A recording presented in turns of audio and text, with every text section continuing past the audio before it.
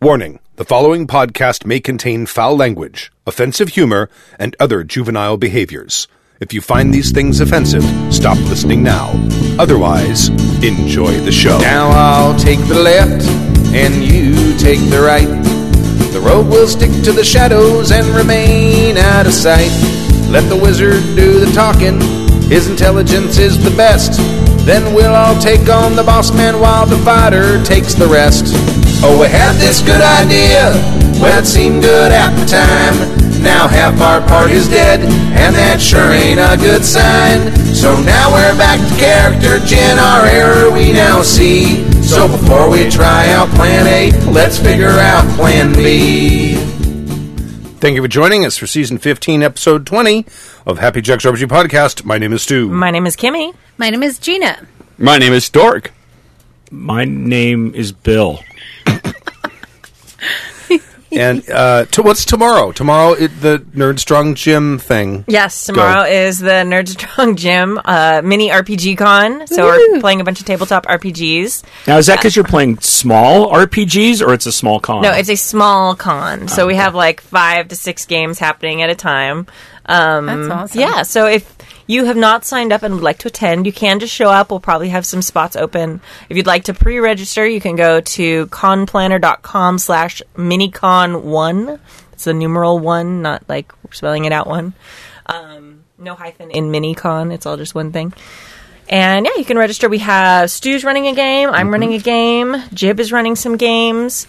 Our good friend David Nett from Night of the Zombie King and Gold the Series is running some D&D 5e. Got some Wild Talents. Dungeon World. If I didn't tell me David Nett was playing a game, Right. I might go be in a David Nett game. Oh, you wouldn't show up to be in mine. I see how it is. You don't want me in another one of your games anyway. Stu's got room in his game. It's a Lines have been drawn. a rabbit's zombie game. It's Watership Down syndrome. No, it's not. No. You're doing a Star Wars game. Yeah, I know because I kept getting really great Star Wars ideas, and I'm like, there's already a Star Oh, Wars he's doing game. it. So he's doing a Jaxor Down syndrome game with Jaxor was the Green Rabbit from the comic books in Star Wars. Never mind. He's not canon, so you wouldn't care. It's funnier when you explain it like that. Steve. Yeah, Right. Stork. Dark. Sorry. You too? Yeah, Really? Yes, anyway, so you can do that.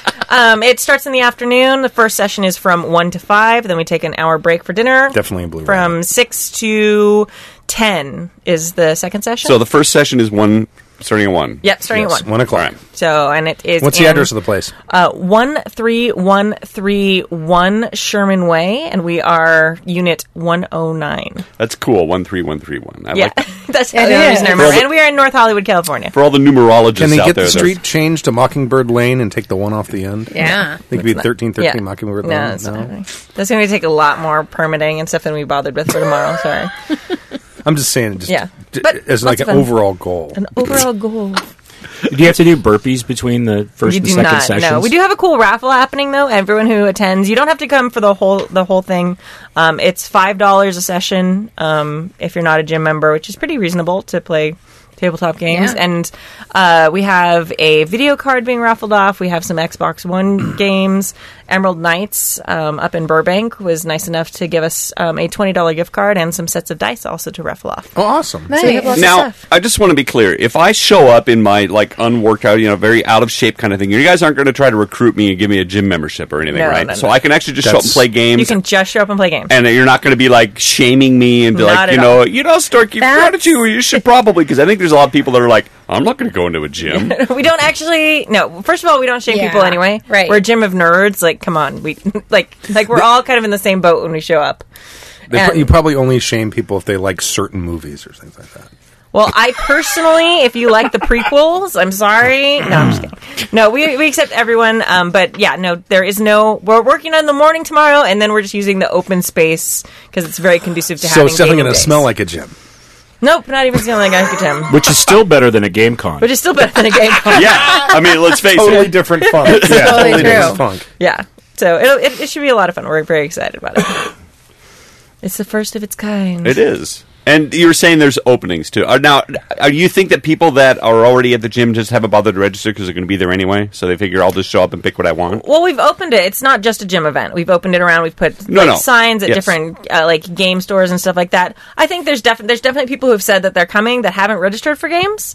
So in that case, it's kind of like a normal con where it's first come, first serve, and the'll be like sign-up lists on the tables. You're going to have like the running of the nerds, like they do at German game conventions? See, and Was ist das Privilege? And in that particular case, yes, the Nerd Strong members will have a little bit of an advantage. Yes, I can see that. Because they'll be running. Right.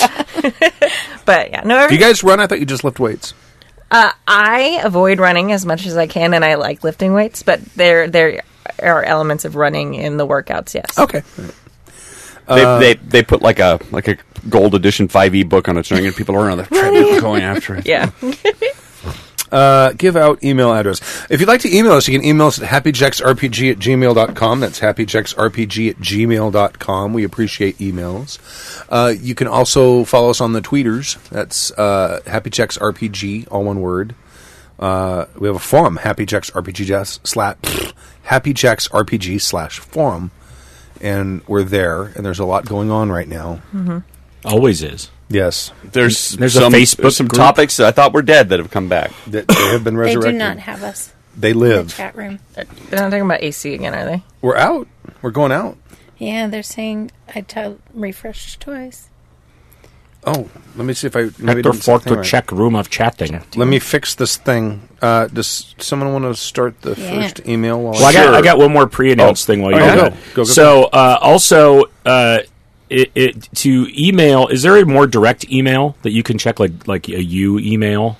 The Happy Jacks, I don't want to say this, happyjacksrpg@gmail.com goes directly to my everyday so email. To either that, or I will go start a forum thread as well.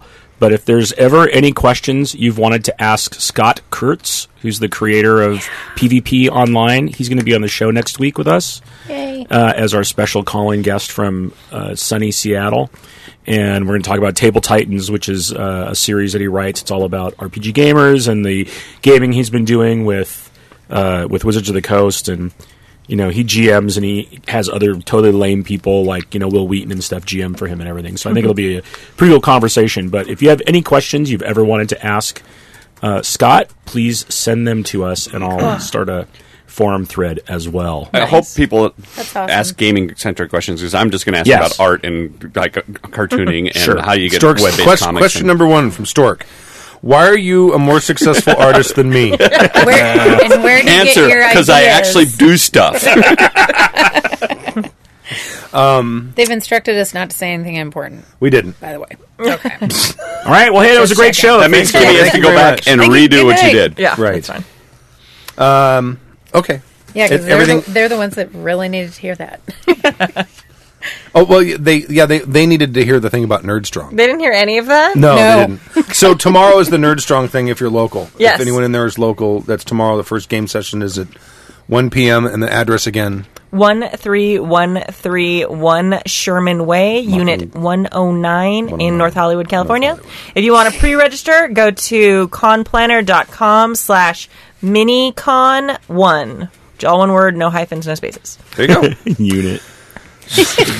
Sherman Peabody Way. By the way, when you said Go I away, Am Baton! Bill, was that What? was I Am Bill a Mickey Rooney movie? Mickey Rooney? I am Bill. Yeah, where he played Bill, where he plays like a mentally challenged gentleman. Oh, Yeah. You're What's right. your name? You went, I Bill. am Bill. Bill. That's right. Yeah, I See, think that's he when won you an picked Oscar. up on the reference. That's, Like that's of the impressive. five Oscars he's won, I think that was one of them. Welcome to Costco. I love you. Mickey Rooney, a very short man. Like he and Oscars are about the same height. He and who? Oscar, of the Oscars he's won, he's about the same. They can have a conversation. Oh, yeah. He's very, very short. He can sit on its knee if it was sitting down. Right. He's about the same height as Tom Cruise. Very similar. It's like 5'7". Like 3 Except foot Tom Cruise, 9. 5'7". Tom Cruise actually thinks he's Oscar. He could be. The Grouch? Did you Yes. see the latest Mission Impossible film? No. That dude is aging well. That C- bastard. CG. Now, Because is he's clear. he aging well, or are they It's 'cause just he's fixing clear. him? No, he's aging well. He had his shirt off and stuff. I watched Captain America, and I saw what they did to Chris Evans when he was all skinny and stuff, so I'm sure they could do the opposite. No, they only have CG that makes you look worse. Oh, okay. They can, he can, lift cars with his mind, right? Fuck yeah. Dude, Just he's like ask a him. level 47. Does it go that high now? He has psionics. It only went up to 15 until they started getting millionaires. See, everybody thinks he's with the Church of Scientology. He's with the Church of Sciontology. People get that confused. All right. Non-quantifiable drawback balancing mechanical benefits. From Rusano. Okay. Is it over? Salutations, douchebags. Rusano Greenstripe writing in once again. Before I go into my question, I just want to say that I've now consumed your immense backlog. I'm so sorry, sir. That reminds me. I've watched all 3 Human Centipede films. Including the last one, which takes place in a prison. Why you do that? Of course it does. Why wouldn't it? I've only finished the first one. The last 2, I've missed the last 15 to 20 minutes. You were busy throwing up? No, it got boring. Oh. It got boring. It's like, and all of the like gruesomeness of the first movie is gone. What's harder the to second watch? The third Centipede movie or the third Matrix film? Which is harder? Ooh. Or the first Star Wars? The third Matrix film, because that made me angry. Sure. Because you watch the first one, you're like, oh my god, this is fantastic. It hurt your heart. Did I tell you what I thought they should have done with the Wachowski brothers should have done with that? No. What? They should have made the big reveal at the end of 1 should have been the big reveal at the end of 3. Can you imagine what a mind fuck that would have been? Absolutely. If you go through 3 whole films and the whole thing was a dream. What if Keanu Reeves would have woken up in the shower and it was like, it's all a dream, Bobby? No, it would have been, wow. That's it. So now the movie ends. It ends, they get to the very end, he steps out of a phone booth. Excellent! Wow. I find myself with a cold, empty, gaping void inside of me that I just cannot fill. Okay, you're the one that doesn't like commas. Why are you adding them? Those are dramatic pauses. Ah, right, okay. Other podcasts just don't live up to the combination of humor, insight, and friendly banter that Happy Jacks provides, and the trickle of new episodes just leaves me wanting more. I just don't know how to quit you, Happy Jacks. Anyway, less pining and more discussion topic. Dude, if you are having withdrawals, just start listening to the actual plays. Oh my god, there's so much freaking Happy Jacks content right now. There's a lot of it. Unbelievable. It's immense. Lots of side conversations in the last Elden game, too. What? Tons! What? Was there actually any game?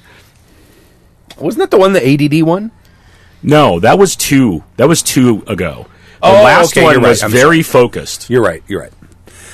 In many systems, there are archetypes and benefits and such that impose a narrative or unquantifiable penalty in exchange for mechanical power. Let Let me read the whole thing. Okay. Is there a hum? No, That's traffic from outside. Fucking traffic. Unless there's a plane or might be something. a hum in the signal chain for your thing, but it's not coming through the. I think Okay. it's probably the helicopter that's behind Sorry. my head. Yeah. There is a helicopter back there. In exchange for mechanical power. The classic example is the D&D Paladin's Oath. In exchange for following a code, a paladin gains blessings that a fighter does not. It's easy to place a value on a bonus to saving throws or extra damage, but harder to say just how much a drawback things like must render aid to the weak and suffering, or cannot knowingly aid chaotic or evil entities really are. It gets even more complex when other party members get involved. I recall one prestige class in 3.5 for barbarians that gave them even more bonuses while raging, but had a chance to go into a full frenzy, never go full frenzy, and attack friends and foe alike. Now, friends, not frenzy. Right. Again, It's hard to place a value on the cost of having your rogue split in half versus the benefit of killing a nasty creature faster. It's one thing to suffer penalties yourself, but something completely different to inflict them on the people around you. Point-based games like GURPS and Shadowrun do try to and answer the question by assigning values to these drawbacks. However, traits like bloodthirsty and flashbacks are balanced via how hard they are to resist when they happen, and in some cases, how much mechanical debilitation they impose. That's partially true. That's not entirely true. But there's no explicit number you can pin on the time when your character, with the curious quality, fails their composure check and starts reading aloud from the Necronomicon. Of course, this dichotomy cuts both ways. Most of us think first of the min-maxing munchkin who makes charisma his dump stat and buys all the antisocial traits so they can bump up their murder stats. But on the flip side, there exists a socially aligned character who has little numerical power, but a ton of contacts and loyalties and other favors of the system that the system doesn't assign hard numbers to. In Iron Kingdoms, certain advances allow a player to gain a contact, a new ability, or raise a combat skill. The latter two have measurable outcomes, but the former is a lot more wishy-washy in its actual impact on the given game. So, I turn the question over to the hosts. What are your thoughts on so-called soft benefits balancing hard drawbacks? What of loosely defined restrictions in exchange for concrete bonuses? How can something with an explicit game-based effect counteract or make up for an undefined narrative one? Have issues like this come up at your table? If so, what was the outcome? I'm very curious to hear what you think about this. Thanks again for your countless hours of entertainment, and I hope the podcast stays fun to make as it is to consume. Take a drink. Rusana, man. Thank you for the take a drink again. That was Soundboard down. Did it make a sound? When a soundboard hits the table, does it make a sound? It didn't that time because it's an iPad. It's not a... It still works. P.S. Last time I wrote in, I plugged Not Your Father's Root Beer. Oh, that was this guy. We owe him an apology. Man, I watched that. I had the kids watch it. They were entranced. It's not a bad film. It just was like, what the fuck is Robin Williams doing in this? It was weird. But the I set thought he was was amazing. fantastic as Popeye. I've always loved that set. That whole where he walks into Sweet Haven. I love everything about that movie. It is fantastic. And Ray Walston? Yeah. Who directed that? I have no idea. I did. It was shot in Italy. That was my first film I directed. It's yeah, you can look it up on IMDb. to the Googles. You'll be able to Wikipedia. look that up on Wikipedia in a few minutes. Yeah, it's the best part about Stu's trusted account. Not your However, there is another contender to the root beer-based alcoholic beverage game, Coney Island Brewing Company's Hard Root Beer. Whereas Not Your Father's focuses on the sarsaparilla, or is that sarsaparilla? Sarsaparilla. And spice flavors of root beer, Coney Island, I almost said Coney Island. Hey, come on in. Nice to see you again, pal. dearie. Coney Island has a much stronger vanilla flavor, verging on an alcoholic cream soda. And according to one of my friends, they meld together in an amazing fashion. With a scoop of ice cream, please. I'm done. I'm there. I'm all over it. It's an ice cream float with a hangover. We got to do that. Yeah. Hell yeah. Oh, yeah. Hey, we should have an ice cream float bar at the next live podcast.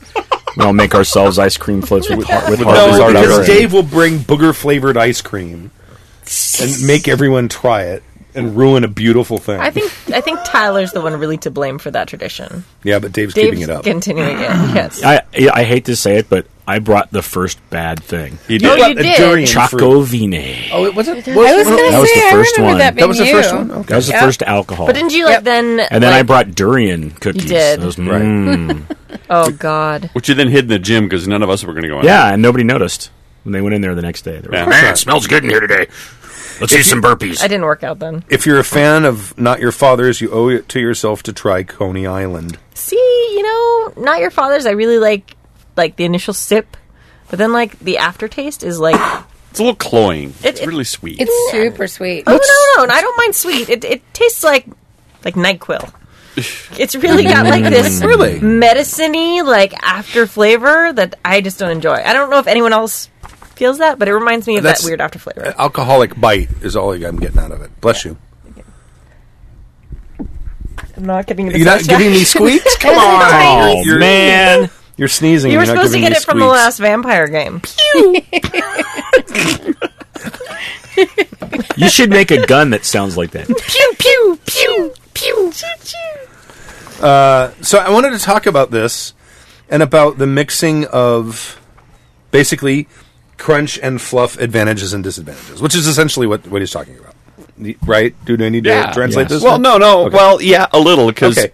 Basically what he's saying is there is advantages and disadvantages that are sort of narrative based. They're story based. They're fluff.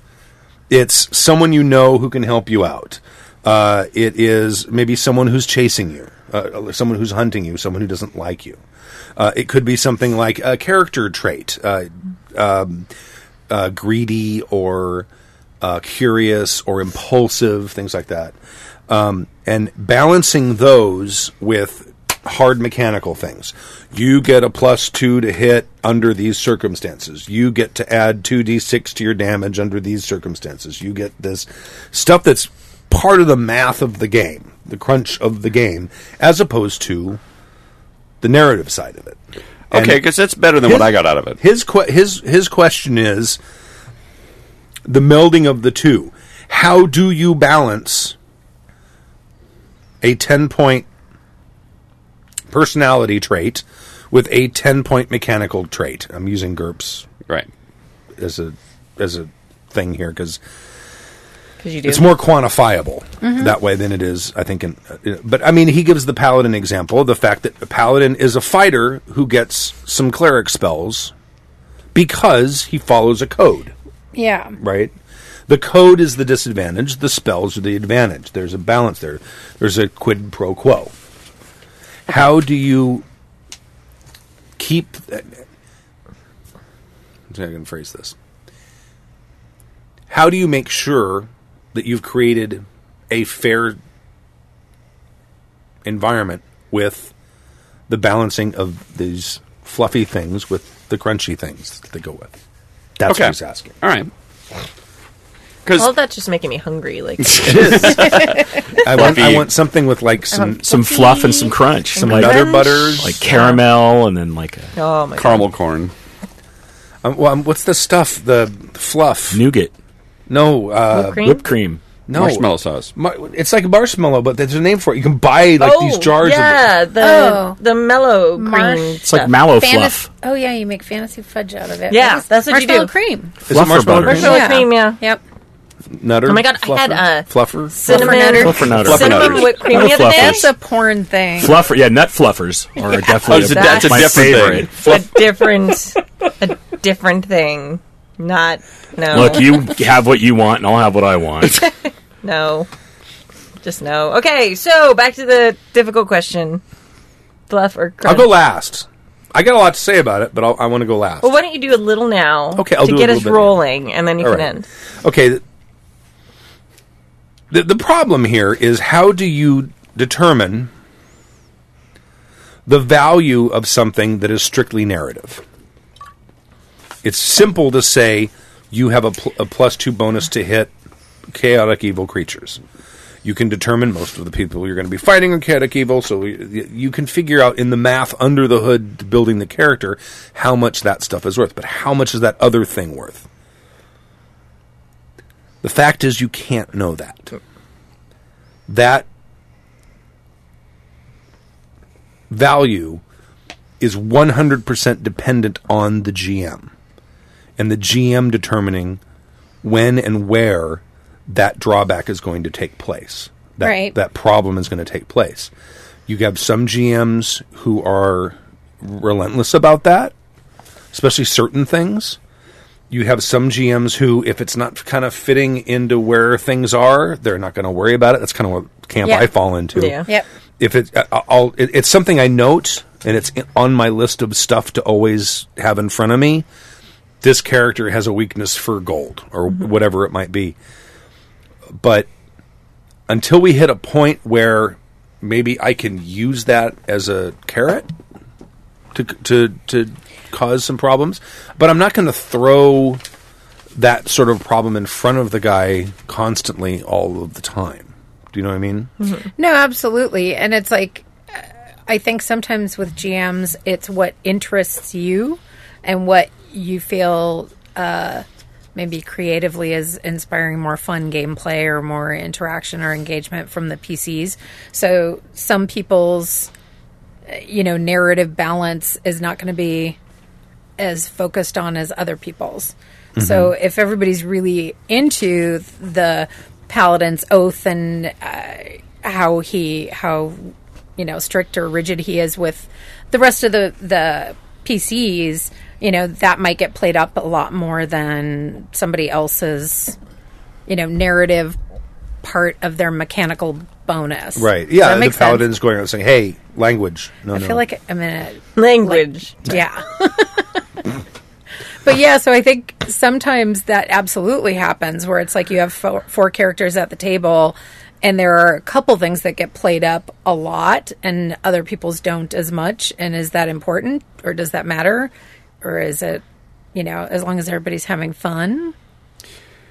I'm still wrestling with this concept and I keep coming back to this, and it's a kind of maybe an offshoot, but I'm going to try to tie this together here in my thoughts. I keep thinking of, like, say, the Bard character or Shugenja character, which has a lot of fluff elements to their character. It's about interacting with people. It's about manipulating people. It's about diplomacy. It's about socialization. And those are harder to quantify. It's kind of a breakdown between quantifying and qualifying. Some of these characters have a lot of abilities in qualities, like how to talk to social stuff. Depending on the system you have, there might be a numerical value attached. Bards have a die roll that, yes, you make your charisma check, you enchant the entire crowd. But sometimes it also just breaks down to how well they're able to role play the things. Now, I'm also thinking of, if you're going to have a mechanical value, aren't there systems out there that deal with qualities in a mechanical way? For example, Fate or even Apocalypse World, where we say, yes, I am... Let's maybe take the Spirit of 77 game that we had. Yes, I am going to be an alien, right? And you work off that quality the entire game. And it becomes part of the mechanical system of the game. Well, you're an alien, so that we start basing roles and stuff around that. Am I taking this too far afield? Or did I lose you? Or I'm not making any sense? I don't think in the kind of games you're talking about, this is an issue at all. Okay. I think this is more of an issue in your more traditional games. If it's an issue at all. Now, see, I am always happy to exchange a mechanical advantage for giving me a story advantage, because that's the way I look at it as the GM. So if someone says, "Oh, I have +2 against all undead creatures," right? But I have to, pray at sunrise every morning or something, right? Or my power is refreshed when I do this, which is maybe, but anything where it's like that, or you have a dependent, right? That's a great one from Champions. Okay, have a dependent. There they say how often they get involved. To me, it doesn't matter. It's the fact that there's something there, and it doesn't have to happen all the time. Right. If you always have a mechanical advantage, whether it's all the time or at certain times or in specific circumstances, but I've gotten something in exchange that I can use to further the story, to make something interesting happen for your character, to throw something out. The one that was the funniest to me in GURPS was Triskaidekaphobia, which is fear of the number 13, which is worth like -5 points or something. Yeah, it's kind of a throwaway. Right, it's kind of a throwaway. For most games. Yeah, most of the time. But every now and then, all it takes is for you just to throw something in where there's 13 of them. Right. And then the player has to look... or the address is 13. 13, yeah, and they can't go... 13131. Like, I can't go to that con. Right? So those are all really interesting elements you can use you can use with people. I mean, there's such a tapestry that gets laid out in front of you in that way. Tapestry. I would be very happy to give someone mechanical advantages for that. And it's also great, like you said, Stu, to have notes there on what's important to people or what those things are, because they'll just happen in a game. Right. Right? And then or the opportunity to accentuate it will happen in a game. And now suddenly, when it wasn't a big part of your plot preparation, you have a moment that is very personal and meaningful to a character or a player. Absolutely. I think those moments are so pivotal in a game. And I mean, for like the role players who picked those, their disads and want to play to their disads or whatever, and also kind of for the min-maxers who sometimes are like, oh, Trista, whatever it is, like, no one will ever worry about that. And then that's when Stu has his little notes right next to him. He's like, yes, this pivotal moment in the game is at 13th Street. Your move, Right. Max, Or, go. Yes, or you can be paid in one of two ways. One is that you can be given this donkey or 13 platinum. You're like, Right. fuck, I'll take the donkey. Yeah. Can I take 12 platinum? No. No. Can I see your character sheet, please? Oh, wait, you have a 13 intelligence. You can't think. You can't. You're terrified of your own intelligence. Oh, man. So is the onus on both the player and the GM to try to weave those pieces in? Absolutely. And I think would that's... think so. Yeah, I mean, I don't know, we're kind of weaving off topic, but I think having those things, and like we all kind of sometimes forget them while we have our list of stuff at the bottom of our character sheet or whatever. But I think it's important. If you take those disads, or you played it like kind of like our phrase we like to use, playing to our disads, and so inspired by Econ years ago. But I think it's important to kind of own them and take them and be honest about them. Like you can't you can't only be afraid of 13 when the GM remembers you're going to be. That kind of defeats the purpose. That's like actually a super fun disad if you play it, because you'll walk into a tavern. How many tables are there? Just ask questions all the time about numbers of things, and then whenever the GM, then that allows the GM to do it whenever he wants to do it. Yeah. Right. Yeah. Or if he gets annoyed at you asking that kind of thing, he'll say, "I'll tell you when there's 13 of something." Okay. Just roll 2d6, and if you get a 13, there's 13. I think the onus is more on the GM, because it is the GM who creates the circumstances. So when a player's got whatever that issue is, anosmia, that's another thing the min-maxers used to love to take, that you have no sense of smell. Or taste. Is it both? No sense of taste and smell is anosmia. Yeah. Which is really dangerous in a world with rotting food everywhere and no refrigeration and things like that. Almost never comes up. It's very rare for it to come up, and it should on occasion. No one. I mean, I'm kind of on. There are players who take disadvantages because they need to take disadvantages, and there are players who take disadvantages because they want to play a character with that trait. They want to play, like when I played a blind character, I wanted to play a blind character and see how often, and it's remarkable how often it came up. It affects everything. Guys, I can't run into the house. I'm standing out here. Someone's got to lead me where we're going to go. It didn't occur to anybody we need to lead you into the house. My favorite thing is when there's a bar. Okay, I'm going to walk into the bar. Okay, here's what you see. Nothing, right? Because I'm blind. Well, they sent the blind guy into the bar to scope it out. Right. And it's stuff like that happened all the time. I don't know if I can. Yeah, I guess I can probably go up a ladder myself. Someone has to tell me when to stop. When you get to the top. It takes a really long time. Right. Yeah. It's like, I think that was the last rung. Right. Now you know how many steps there are. Go back up again. Well, there was. Remember the game we played back in college where I had a compulsive liar? Oh, awesome. We're gonna remind me more. So I had a character who was a compulsive liar. He was an elf, and the weird thing about him is that he had been disowned by the elves because he had no magical ability. I had that weird disad power that was like no magic could affect me, and I can't use magic. I think you actually had magic and stuff. resistance. Or magic resistance, Yeah. right? And so the elves were like, "Oh, you're like anti-magic, you're out of here. Apostate, And so yes. I became this. The character became a compulsive liar, and I had a sword that I claimed was magical that wasn't, and there was a magical barrier we had to go through.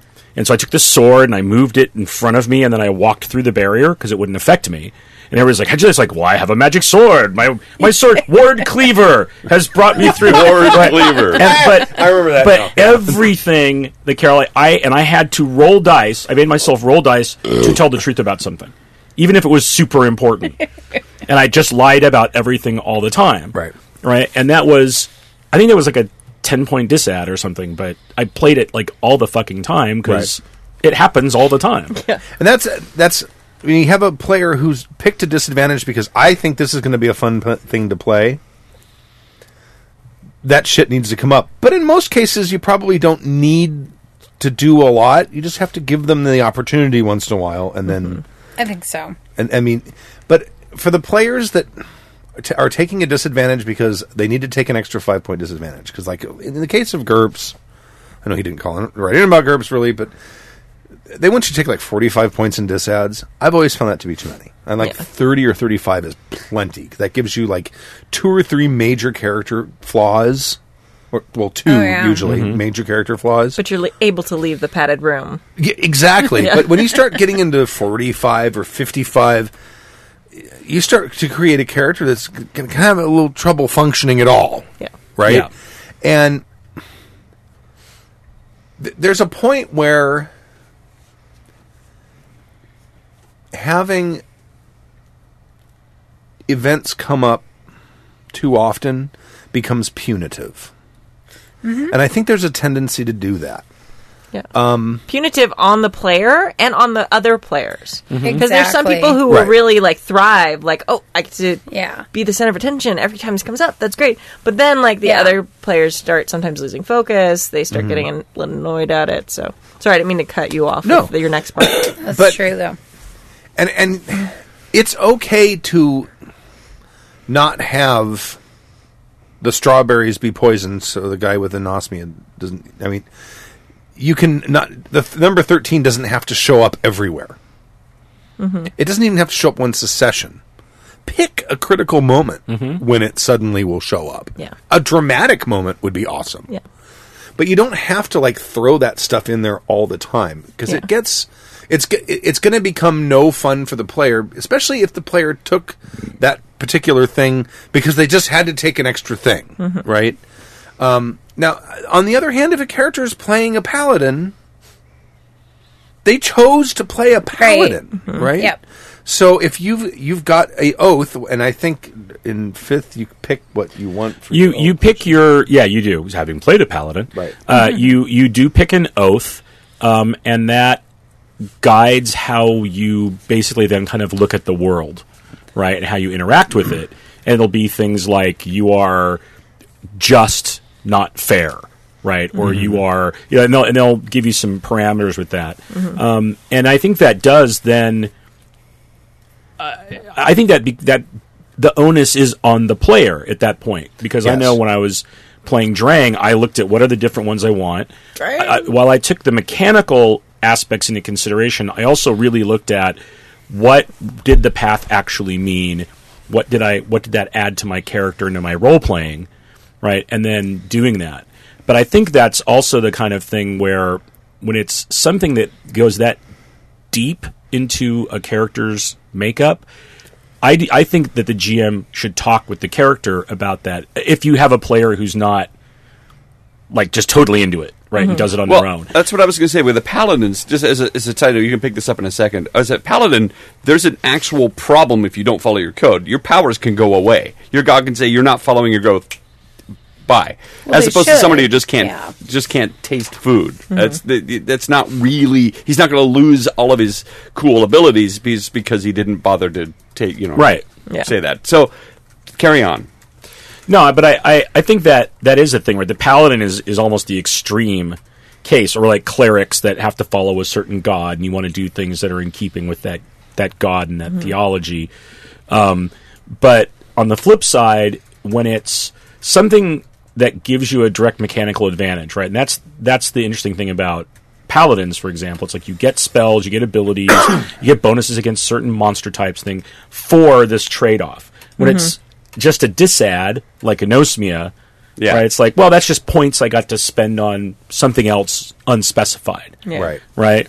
But I think that when you have the one that's more closely tied like that, when you get to that point in a character's progression, right? Like in 5th edition, I think it was level 3. The oath choice happens. So you kind of already know the character a little bit. The GM has a good sense for what the player is trying to do. And if you look at what's there, that could give you new plot threads or new things to look out for, right? To me, it comes back to here's the opportunity for me to put something out there that the player now has to deal with. Yeah. That they should have to deal with because of what the disadvantages they took or the trade-off they made. Yeah, I think I think that's super important to make sure that those things are connected. I also think with things like anosmia where it's a little less quantifiable, I really like Stu's suggestion from earlier about a die roll. And you just kind of threw it out there when we were talking about the number of tables. Right. But I think that's also a really great way to kind of make a mechanic for something that is more narrative. Like, roll a die roll. If it's an even number, then yes, then there's 13 tables. Right. Or whatever it is. So then it's not just like the GM's decision either. It's sort of like hit or miss. Depending on what the disad is, that can be something that you can throw in there too. So it's a little bit more random and a little bit like not coming up all the time.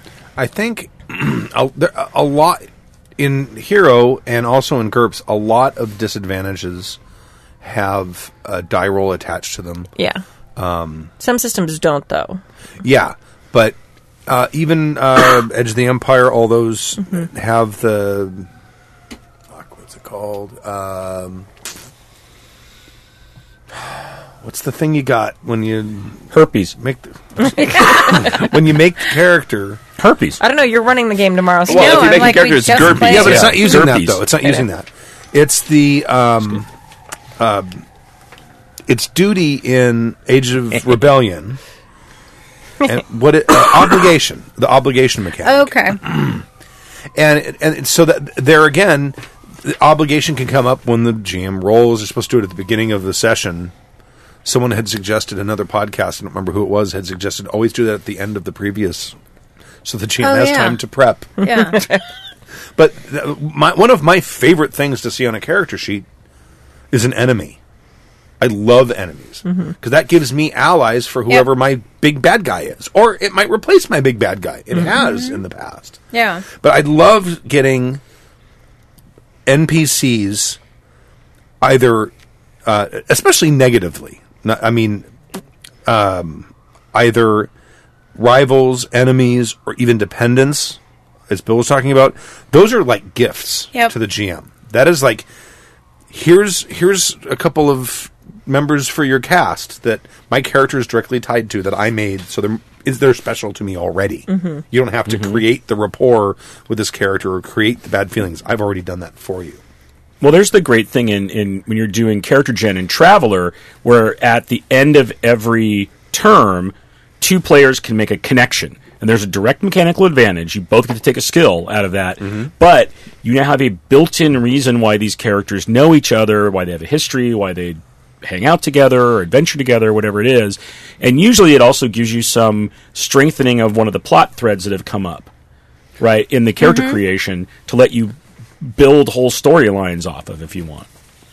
And even though I agree with you that I think the GM has a little more responsibility to let those opportunities show up in gameplay, the fact is going to be if you pick maybe blood phobia as your, as the thing versus, I don't know, something that's a lot less. Well, yeah, what you're talking about is something that's inevitably going to show up in the game. Right. As opposed to anosmia. Until I put poison mushroom soup in front of you, it's not going to be a problem. So the GM has to create the reality that's going to cause the disadvantage to come into to come into play. Well, if it's a danger, right? Because you could also have where they've been out adventuring a whole bunch. They come into town. Oh, that's true. Right? And somebody's like, oh my God, what is that stench? And it's the player that knows me because it doesn't. When's the last time you took a bath? I don't know. Like, they don't bathe because it doesn't bother them, right? And suddenly people are like, oh, yeah, you can't come in here. Like, you guys can't. No, go. You go sleep in the stables, right? I mean, there's other fun things you can do with that because of what the character wouldn't be thinking of. Mm-hmm. Right now, everybody in D&D is going, I don't know if I've ever role-played taking a bath. Ooh, I don't think any of us have ever bathed. I did. I did in Fatal once. Did you? Yeah. I took the entire bath up my ass. Did you? Yep. You critically failed and just... I critically failed, yep. It was a drain up. You had rolled really high on your anal circumference. Yeah. Oh, right. It says, I see. It says I have an enema, not an enemy. I've been playing this wrong the whole time. Hang on. All right. It's a 15-pointer, too. Hang on. We should go on to the second. That reminds me of something that I wanted to mention. I started listening to a podcast. It's a history podcast called Hardcore History. It's by a guy named Dan Carlin. Mm-hmm. Fantastic show. Fantastic show. He puts up, and one of the episodes I listened to was 4 hours long. Wow. It was about, oh my God. And they're like heavily researched. Yeah. And it's... Oh, it's so not us. Never mind. Oh. Most of our 4 hours is like... Guy's fantastic. Drunken babble. He's a great storyteller. There is something on television called Drunken History, by the way. Oh, it's the so best good. thing yeah. ever. So good. Yeah. Oh my God. Yeah. Anyway. So good. But like he did one about the Spanish-American War and the sinking of the Maine, which may or may not have been an accident and may have not have been the fault of the Spanish. Yeah. If you watch X-Files, there's a whole thing about it. It talks. That's my history network. Talks a lot about Theodore Roosevelt, and the reason I bring this up is, as I'm listening to this episode about the Spanish-American War and all of the stuff leading up to it and how it happened, I had 15 or 20 game ideas. Oh, I bet. Around the circumstances where you could have, because you're talking about that era, you're talking about the Steam era, right? So it doesn't take a whole lot. Like if you're running a steampunk game, you could run it right then, because Teddy Roosevelt should be right there, fucking in the middle of every steampunk game, right? But like for instance, the sinking of the Maine, was it an accident? Was it a Spanish plot that caused it to happen? You mean RPGs based on history, like gone awry? But what I'm only geniuses run games like that. What I'm talking about, though, mostly is listen to this guy's podcast, because he gives you an enormous amount of detail about all of the events surrounding it and a real sense for what the society and the culture is like. So I'm listening to a series based on the Mongols. It's a 5-part series. I'm going to guess it's going to be about 10 hours of this guy talking. But by the time it's finished, I will be able to run a Mongol campaign. Is Kimmy leaving? Bye, Kimmy. Are you leaving? I'm coming. Oh, all right. Okay. Good. But she's like, I'm coming. Back. It's like, yeah. Woo. What are you know, another great podcast, which I have also picked up in a completely different way, things for GMing, interesting enough, is Freakonomics. It's run by these economics professors. I've heard it. And but things they talk about, CBT, which is basically how to change people's behaviors. It's behavior therapy, was a whole session on things. There was a 2-parter that they did on suspense and how to tell stories of suspense and excitement, and basically the economics behind that. And how to get that to pay off and everything. Yeah, it's a great podcast, but I love that you can, in podcasts, sometimes you don't expect, you can pull out these. I can't tell you how many plots I've gotten out of Snopes. Mm-hmm. Yeah, you can do a search on Google and come up with great ideas. But I like what you're saying about history for sure. Sometimes there's a situation that happens, and you can just take that situation, say it's in the Steam era, and drop it into a science fiction thing. Absolutely. A ship going down. It could be a starship. It doesn't have to be a battleship, or it doesn't have to be a steamship. And everything that happened around it can just be completely reused. I love that. It's also there's great show. I wanted to read what Tomes. Oh yeah, what go ahead. You were Yeah. He was like, Tomes was saying, I like to watch a movie with things going on. I like to play a game with things going on. If the character has a 13 phobic and they make a point of it and it doesn't come up in the movie, that's a shitty movie. Right. I also noticed that there was a conversation in the Yes. chat room about fair versus fun. I Yeah. will always come down on the side of fun instead of Yep. making sure it's fair. Because if it's fun, that's the most important thing. It's not fair. You spent all the time with him because Yeah. he was like he has like the 13 thing. Right, I but didn't if it think was- this said that was fun, and you paid attention to him.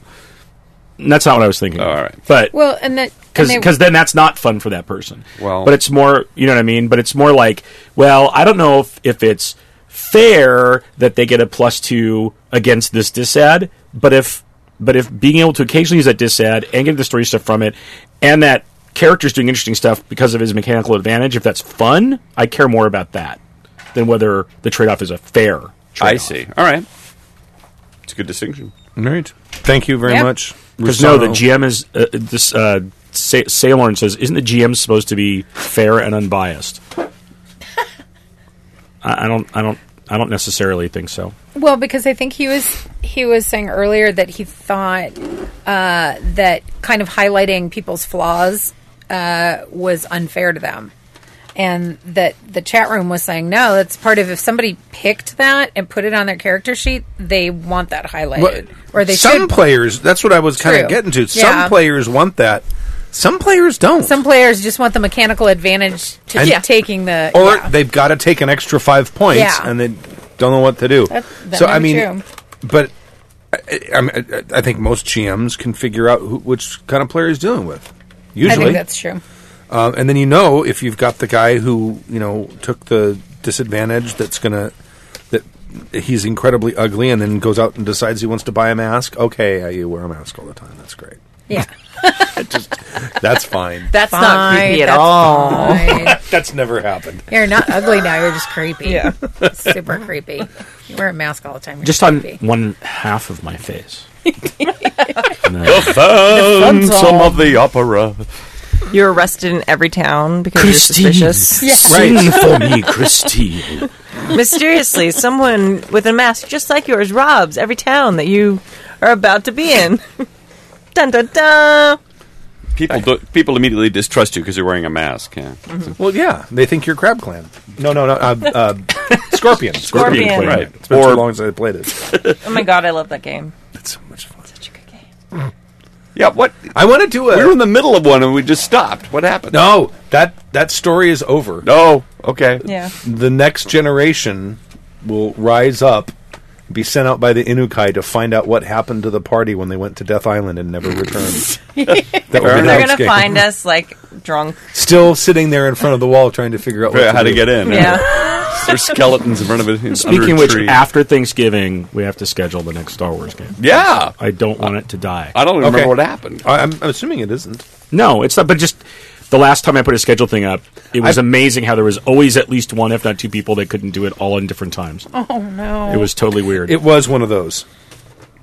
I did notice that too. You do that same thing. You don't take the foil off. You just kind of pulverize. Well, that it. was my fault. That I was- cut the yeah. foil and then pulled the thing out. Oh, you did because cut I'm it. not Okay. drinking from it. I just sort of handed it off. I didn't All right. clean it. And Mage 20th anniversary from Jerry. Who would like to read this? I'll do Jerry. Jari. Greetings, Jerry of Silicon Shire. Racist. Juberberry on the forums. I'm not racist. I'm having a moment of enmity with our friends in France. I'm Yes, too fat to hello. run races. I can't. If I were to run a race, I'd have a heart attack. Next. You know what you should do? You should join Nerdstrong Gym and like fix that. Is it full of races? Oh no, I missed that part. I thought you just because you couldn't run. He's doing like 1950s comedy. Yes, he is. It was like You know what? 30 years before you were born. My grandfather think it was hilarious. I'm going to run the Fair 5K this year. This next spring.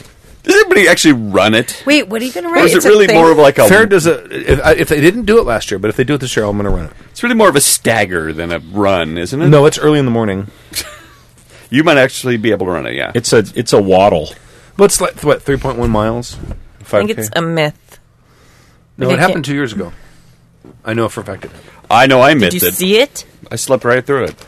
I saw the shirts. They hadn't made shirts. Well, then it had to have I happened, almost right? spit wine Let's just everywhere. make shirts and I sell love shirts. And there was. There's There were wine, shirts. little Won the plastic five wine K. Make a cups. Boggard 5K shirts and sell them. No, marathon. Go for gold. There you go. Marathon.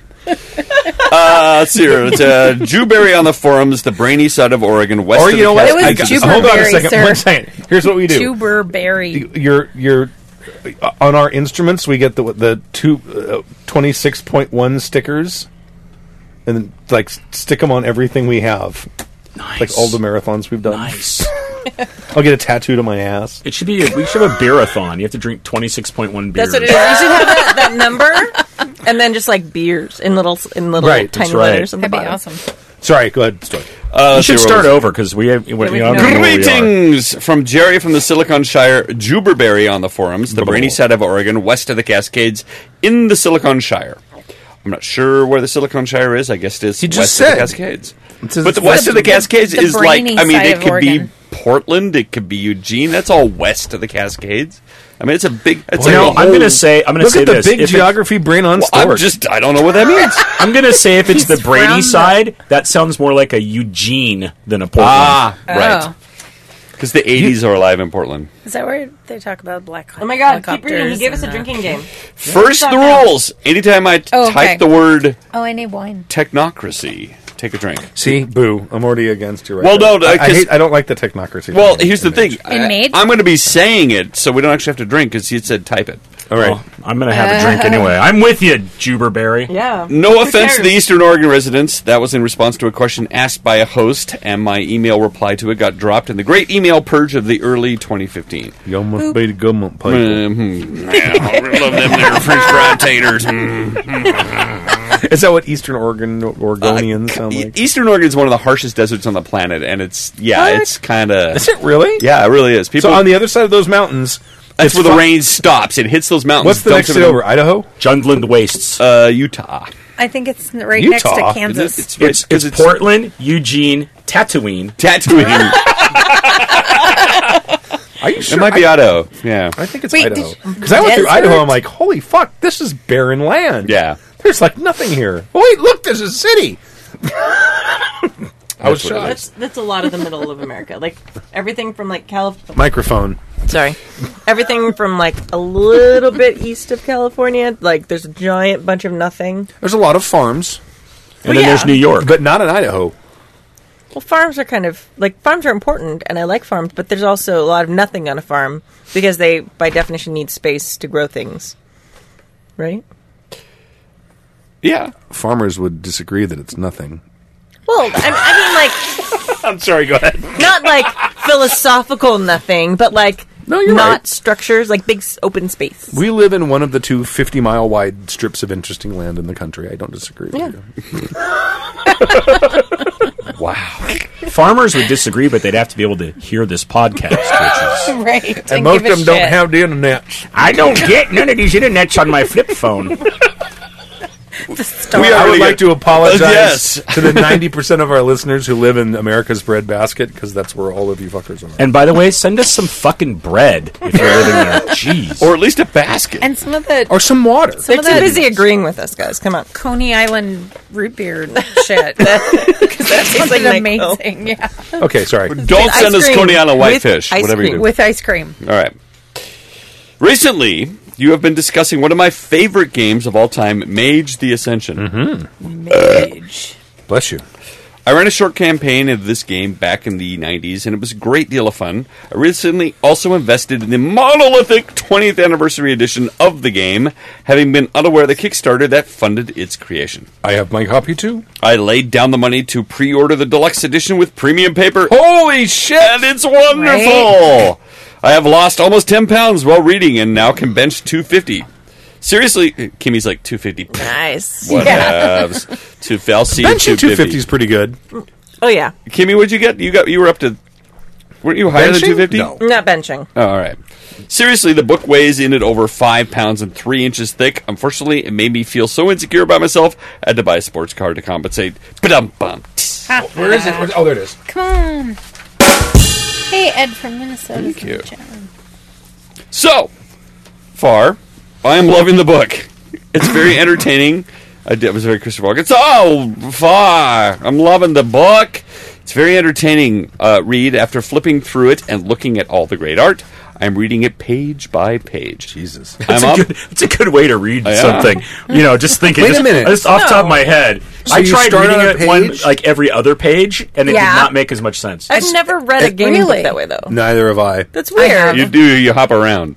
No, the game have. books. I would Cover to usually cover. read I usually read like setting stuff, and then I read like character creation, and then like spells. I Like just did that on my day off the other day. I was reading Vampire the Requiem from start to finish. I didn't finish it. And listening to totally 90s goth music. I was like a time traveler. I was listening to like Love and Rockets. pull out the and- black Yes! lipstick. Yeah. to be fair, with the mage and vampire and all that, Yeah. it's White Wolf, right? It's all the Yeah. it's all the- Onyx Path, yeah. and they loved their backstory. They are so in love with their Hells settings. yeah. My God, to yeah. get through these books, you're like, oh my God, I'm really tired of reading about Drizzt or whatever it is. It seems like you're reading a Drizzt novel. Jesus God, Christ! man. All right, here's character generation. Thank God. Well, I mean, they layout-wise, what is Story. fiction and what is the game mechanics. But they're so in They're love very with their good at- world. Wait, Yeah, but they you are. spend like hundreds of pages going And through you know, story. there's not a lot of that, the kind of stuff you're talking about, which is all over Vampire the Requiem. Yeah. There's several pages of all of the New World books are like that. Absolutely. But I don't think there's a lot of that kind of fiction in Mage. I started to look through Mage, and I was, 20th. That is they're a really in love with their pretty petty world. world. Yeah, they're spending a lot of time which trying, totally like, interrupts defining additions. It's all and, setting, and it's yeah. all, and Yeah. they talk about Yeah. why this word is it, and it talks about some Mage. You're like, But oh it's my more God. it's more setting than tone. I guess. Yeah. All right. Sorry. Here's That stop sounds splitting true. hairs. I'm on page 173 of 700-ish. Right. For those determined to run this bad boy, I recommend taking notes, because the book tries to be comprehensive and respectful of the different meta-plots explored by earlier revisions. There are a lot of decision points to note. The book does an exceedingly good job at making these moments clear, so you can note page numbers and come back to them when ready to outline your campaign world's details. Which I guess kind of addresses what we were saying. Yeah. I'm determined to shift one or two groups over to Mage in the next 4 to 6 months, and this leaves me with a number of questions. Which group do I move over? Group A. Group A. Group A, because Yeah. they're the first, because they're Yep. the first of the alphabet? Sure. All right. We have a motion on the table to move Group A. Do I hear a second? What if it's a group 1 instead of 2? All in fa- Whoa, right. Whoa. Yeah, go ahead. It's algebra all of a sudden. It won't fit. The second group is a subset of the larger group. Three players I met every Tuesday, or 3 players and I meet every Tuesday and are currently playing No, wait, Shadowrun. you skipped a little paragraph. I did, didn't I? Which group do I move I over? shall start again. I'm determined to shift one of my 2 groups over to Mage in the next 4 to 6 months, and this leaves me with a number of questions. Which group do I move over? Right. I have one large group of 5 players that meets every other Saturday. We play D&D 5e, and everyone seems to be having fun, though we move at a snail's pace due to the lag between sessions. Kimmy has the opener. You have the opener? Oh, it's right by The that second thing. group is a subset of the larger group. 3 players and I meet every Tuesday and are currently playing Shadowrun 4th Edition. I am inclined to move the smaller group over because the Shadowrun takes a lot of prep and the World of Darkness games tend to be a lot more narrative, and I find this works well with the smaller groups because everyone gets the spotlight. Second... Wait, maybe we should answer that one. Okay. All right. Yeah, Wait, so I- that's why I said Group A, which is the smaller group, because The Group 1 is the smaller bigger group. group. I would. Maybe you should ask the groups. and Fuck that. Don't ask see them. If Fuck them. one is They don't get a choice. interested in No. playing the other. No. See, I was going to say do what Stu does, which is Stu is currently running, 3 games? 2.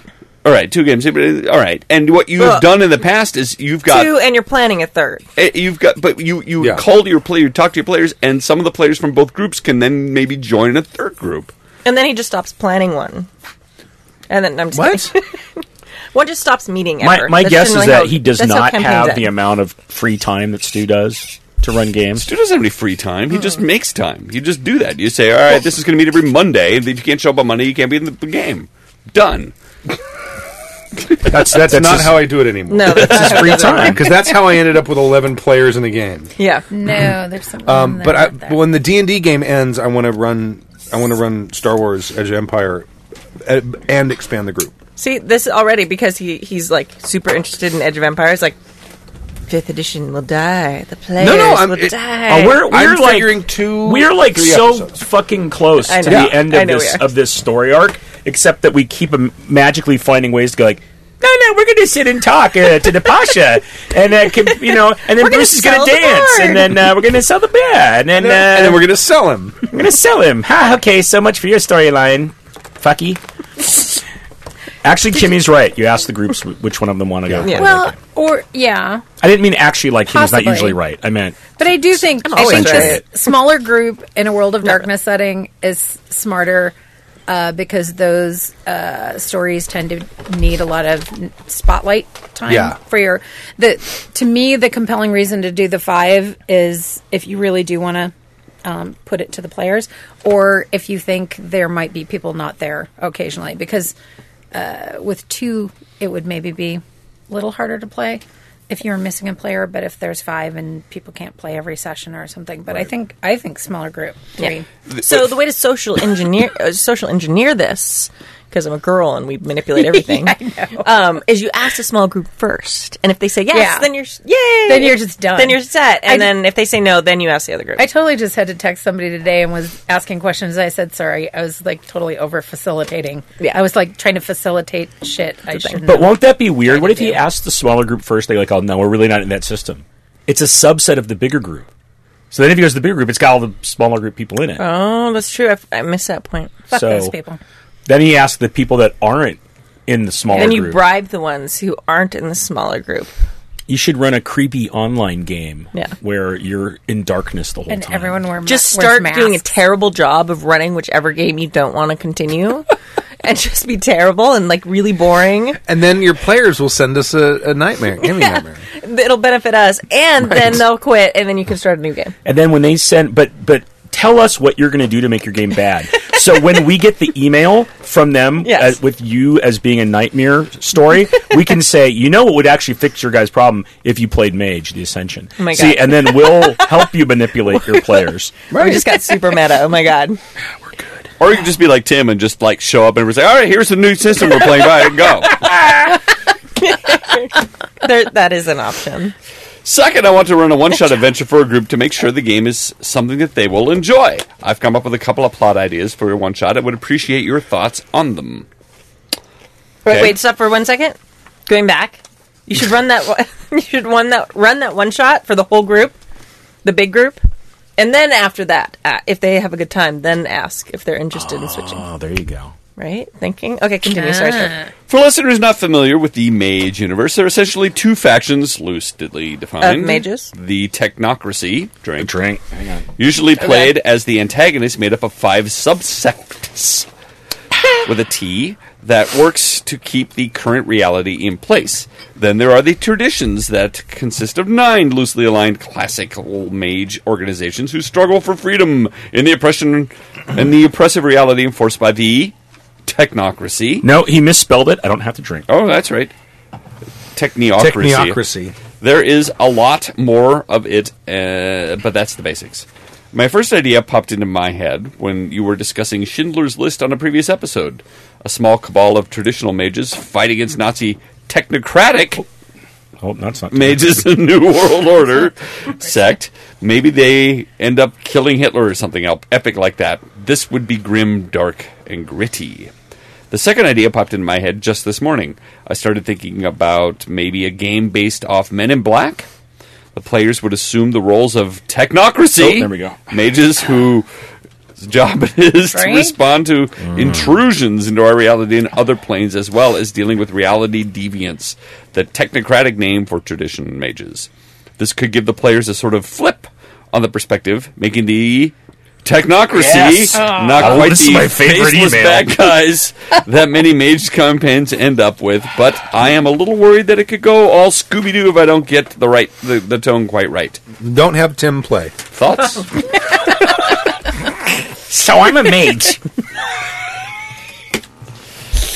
See, the technocracy, to me, when I started reading the Mage book, the first thing I said when I read through the technocracy, I'm like, what the fuck? I want to play Mage. I want there to be like wizards and shit. I don't Yeah. want people to be called, I'm a third class Anti-wizard. scientist apprentice. Fuck you. I want wizards and shit. Yeah. No. Wait, Fireball. If I ever run this, what? they don't have magic? No, they are, but It takes a while to get to it because they have to set up the fact that there's anti-magic that's like... that's not. No, It is. they're all mages. They're Yes. all Yeah. mages. They all cast spells. I would hope so. It's called Mage. But there's a whole group that is. I don't know why or how because I haven't found that in the book yet. But there's. They either think they have or have a deeper understanding of it, of the causal relationship of what they do and how everything happens, that they don't refer to themselves as mages or wizards. They refer to themselves by the term scientist. And that seems retarded. Do you think they'd be like Epic Mage or I think Super it's- Mage or Mega Mage? No! It's they're- because being mage is.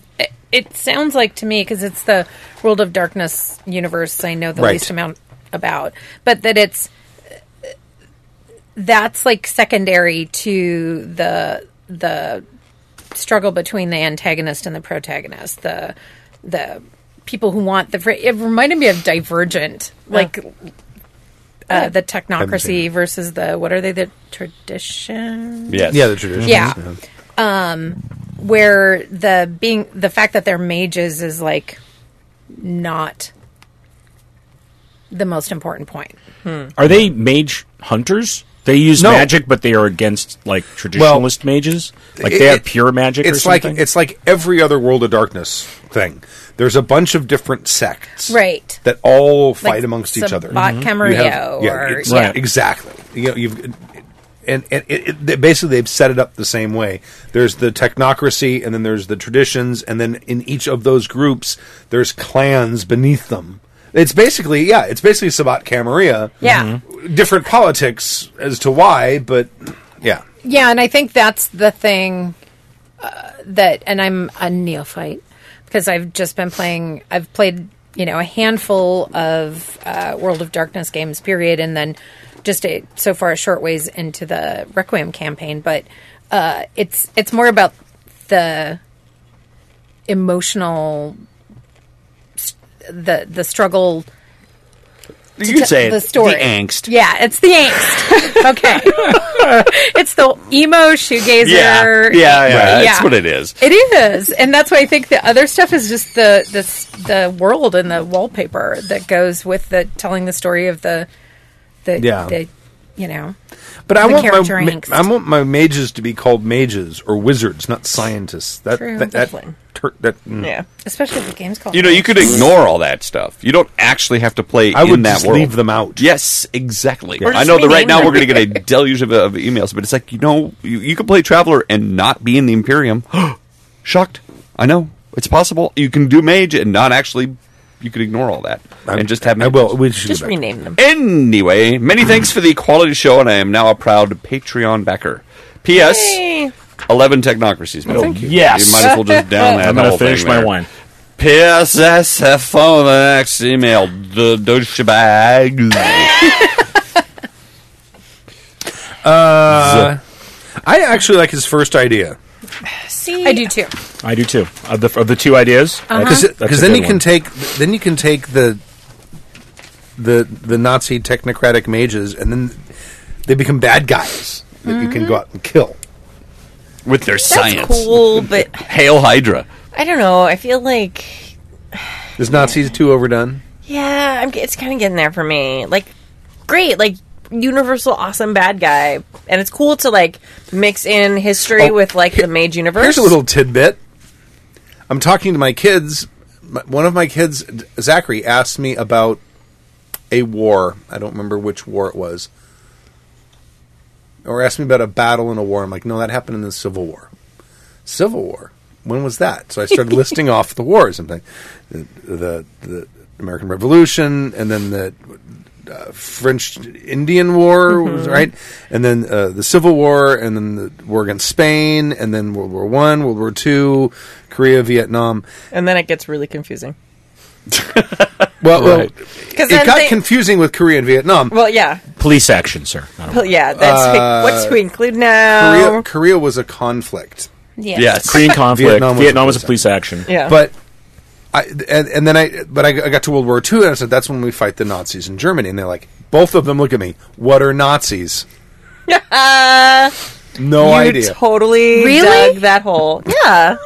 For kids. No idea. Was this your opportunity to rewrite history? Yes. Nazis, driven by Mecha Hitler.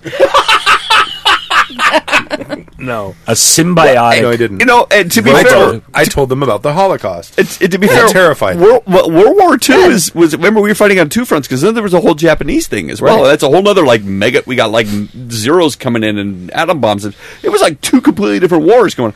I remember as a kid thinking those were there's separate. Mecha Hitler on one side and Kaiju on the other side. I remember thinking man, there was like fuck yeah. there was like another war in there because we had Japan and then we And they had like enemy, so they'll be really upset that It is Japan was confusing. our enemy for a Yeah. while. Why don't they? He should do that instead of going the tried and true and perhaps overdone Nazi path.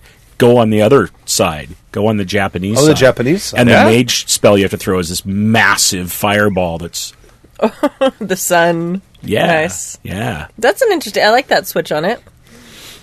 And We then tend pick as a some- society pick to some have other more war. like sympathy and empathy for the like Japan side of the war, which is always interesting to me. But I don't know, just a Well, the fact cultural that there conversation. is more. yeah. Like I feel like Nazis have become like the end all like super enemy, and even though Japan was their allies, we tend to humanize them more. I think it's because of things like internment camps, and I think we had a much closer relationship, like to the people involved in that. Whereas, Germany was, it's over there, and Hitler was such a divisive figure, and you could put everything on that figurehead. Whereas it wasn't that much. Hitler never came and fucked up our harbor. Yeah, but I think that's an That's important true. point, like the figurehead piece, because most people in the United States don't really know much about like the emperor at the time of World War II and kind of how that went down with the Japanese emperor and things like that. See, we could totally do a 4-hour podcast on history and be amazing. And we could totally steal ideas from it too. Oh, good. Yeah, more wine because Oh my god! wine. Right, because you've got like 10 more technocracies to go. See, we'll do drinking history, not drunk history. Like we'll just get more drunk. You as guys we should go. all watch Drunk History, by the way. I It's genius. I watched the UK one too. Yeah, Is that where it came from? Like, Yes, it came from it's a YouTube. British show first. Yeah. All right. Of course. Like everything good. So take your Nazi idea, but make it happen in Japan. We're like that, yeah. Or the Holy Yeah. Roman Empire. Oh, that'd be cool. or fascist Italy. Or with like Native Americans and like Spaniards. Assyria. Ooh, that's so biblical. Well, I just listened to a whole 4-hour podcast on them. Oh, They were brutal motherfuckers. fuck yeah. Or the Jets and the Sharks. Or the Jetsons. Oh, that's awesome. That's The amazing. Jetsons and the Sharks. You know what? The most screwed up one that I've listened to so far that was the most gruesome was the one about the Lutheran Reformation Oh yeah. and the Anabaptists. And there's a city they took in Germany, Of course it was Germany. and it was besieged for months, and the shit that went down inside that city that those people did to each other was absolutely insane. Yeah. It's like there's a guy there that says, "No, I'm a prophet. I can talk to God, and we should all be polygamists because you got some cute daughters." weren't the Anabaptists like kind of like nudists or something anyway? They were like walking around. Well, in that particular thing, there was like one guy did strip down and run around naked, but I don't think that was their whole thing. No. Okay. They started out as sort of Lutherans and then kept going. And the Anabaptist means that you get baptized again, because your first baptism when you were a baby, you didn't make the You didn't decision own to it. be right. You didn't own it, Right. So you had to be baptized again. So, and then it just got crazy, and it's very similar to sort of the Mormon sects that break off and like we're all going to be polygamists now, and we're going to. it was crazy. I'm rather be an antipasta myself because it's been of my favorite. Antipasta as opposed to a pastafarian. Speaking of history and alternate histories, 2 awesome series dropped today. One of them is The Man in the High Castle. Holy shit! On I started Amazon. watching the first episode. That's fantastic. Wait, where? The Man in the High Castle on Amazon, which is I'll check that out. based on a Philip K. Dick Yeah, story, and it is I may have read that as a kid. amazing. And It is. And then for you Marvel fans, I saw Jessica that. Jones drops on Jessica Netflix Jones. did it really? today. It dropped today. And that is I have on several authorities the best television that Marvel's ever done. I have It's seen a supposed bunch to of be clips from it, and amazing. it everything they learned in Daredevil, they've now just amped it up. Yeah. because they learned a lot making Daredevil, and you can see it in this, and it's so smart and it's so cool. If you like Daredevil, this is Daredevil on steroids. It's gonna Nice. be. It looks really Fantastic. good. with But boobs. yeah, but the Philip K. Dick thing With is boobs. that Nazis developed the atom bomb first. right. Oh, it's so Sky Captain in the World of Tomorrow. Kind And of, And I think it's from, they and the Japanese divide up the U.S. and basically. they drop it on Washington D.C. Oh. So and that ends the war. like Except it that would. the thing, and this happens very early in the first episode, is there's film footage that exists that shows that America actually won the war, and they're like, "What the fuck is this?" Having not But- read it, I'm but- assuming it's yeah. from an alternate reality. It's Philip K. Dick. He's all fucked up. I mean, that's logical. I have no idea. Awesome. Yeah. All right. Thoughts. Man, thank you very much. Yay. Roll20 and Star Wars from Simon. The horror story is long. It's 3 pages long, so that's going to get broken up. Or Bill can read it. Bill's a reader. I can read it. Because it's He'll get hurt. It's got It's from a accent. Get here, he's a reader. It's got yeah. So who wants to read Roll20 Roll and Star 20 Wars from and Simon? Star Wars from Simon. Just a note for Stu. I don't know about Fantasy Ground, but I do know that Roll20 already has the ability to do the FFG Star Wars dice. I've got information, there's a man. specific New API shit for has that, come to and light. It requires having the person who sets up the game have the highest level account. Generally, the GM. Players can have free accounts. Also, for those who like Savage Worlds, Roll20 can have player accessible decks for bennies and playing cards. Also does Fate dice for those who are into that. I've personally been involved in Deadlands, Star Wars, L5R, and Rogue Trader games that use Roll20. It works reasonably well for all of them. Oddly, I found that with the ability to have a layer the players can't see worked really well for Rogue Trader space battles, even at the actual tabletop rather than net session. There was myself on the laptop controlling as normal, then the players all on the couch looking at someone's laptop connected to the 90-inch TV screen. Not sure I would do that all the time, but for the right group it gives a good visual and saves on making up a battle map. Now, did you notice the humble drop that they did right? The humble brag? What? Looking at someone's laptop connected to a 90-inch TV screen. Well, humble brag there. On my 90-inch TV screen. didn't say it was his. 90-inch. But you know what though? I was reminded of when we played Traveler, and you had the Traveler Imperium map up on your 90-inch screen as well. We did that for the Pirate Pathfinder game too. Yeah. I would have that up there in an editable PDF, and then as we moved the ship, I would mark it on the map where we went and stuff. So it was See, I don't cool. know if that's a humble brag because he didn't say it on my 90-inch. So we know someone in the gaming group has a 90-inch TV. That's like a wall. It's like I remember Yeah. I was looking at TVs and I'm like, oh, I get this, and I measured it and looked at them. I was like, you know what? That's pretty much the size of my bedroom wall. It's like I would turn that on. It was like, That's awesome. you'd get a tan lying in your bed because the thing would take up the entire wall. I went Yes, around please. through my house to see if I had a wall that I could put Right. a TV that Right. there is no continuous we have space doorways and shit. unless I'm going to Well, block Now windows. you know the TV in my house, which is a big TV, and it's pretty much takes up that wall. That's what, like a 72. That's like 63. Oh, it is. Okay. Yeah, just got I'm thinking like yeah, 90. I'm a like, 65. oh my god. Maybe he means I like don't know, the perimeter because of it. It's the diagonal. So No, I'm Yeah. sure they make it's them. not as But they do. The biggest, a couple of years ago, not as they big as you introduced think. like a 103-inch Right. or something. But I don't know if that was actually available. They were just like showing it at a thing. Wow. I don't know if did that ever actually sell? Yeah. You could actually Korea. buy it? Okay. Yeah, that. it's Well, like they do this also. it's like a video wall at that point. I mean, you're sitting in front of the thing, and you get neck strain going back and forth watching. I mean, it's That's too. awesome. It's, You know that it's too much. You know that massive screen they have on CNN or whatever it is. Like, do you think that'd be all awesome those. for gaming? Use that in there? Yeah. Oh yeah. They cut over. Now we've got some important news, and there's like some of the big fucking battle map up there. It seems it's like you turn it on and you can suddenly see everybody's bones that are sitting in front of it. It just seems like it would be a bad idea. There's a lot of radiation coming out of those things. No, It's they're just LEDs light. now. It's just light. Okay. Anderson Cooper's Just like, light's I moved okay. my mech wire up to square 17. Horror story. All right, thank you very much, Simon. Thank you, Yay! Simon. Horror story and question from Bill, the listener. Right, because Bill the podcaster's right right. there. Well, it was supposed to build the cat. Yes. Oop. Greetings, fellow jackers, from a new listener. Yay! Yeah. Somebody new got roped into listening to your show and has been trapped by equal amounts of self-masochism and being too dense to figure out what better way to spend my time at work than listening to a bunch of drunk yahoos yammering on for hours about one of my favorite hobbies, RPGs. That's our target audience. Oh my God, he's on to us. Yeah, masochistic and dense. It's not just wasted time, though. You guys also eat my phone battery down quite a bit, too. Yay! Oh, Yay! well. Yeah. We're like the human centipede of phone batteries. So my story begins. Sorry in advance for its length and the Comic Sans font, but I That's like what it, so she there said. it is. See, the Comic Sans font goes away, sucker. Hooray! By the way, one of the best villain names ever was from The Spirit, was Sans Serif. Anyway. Oh, that's awesome. Yeah. Not the movie, terrible movie. Sans even though she was Serif a- or San? Sans. Sans Serif.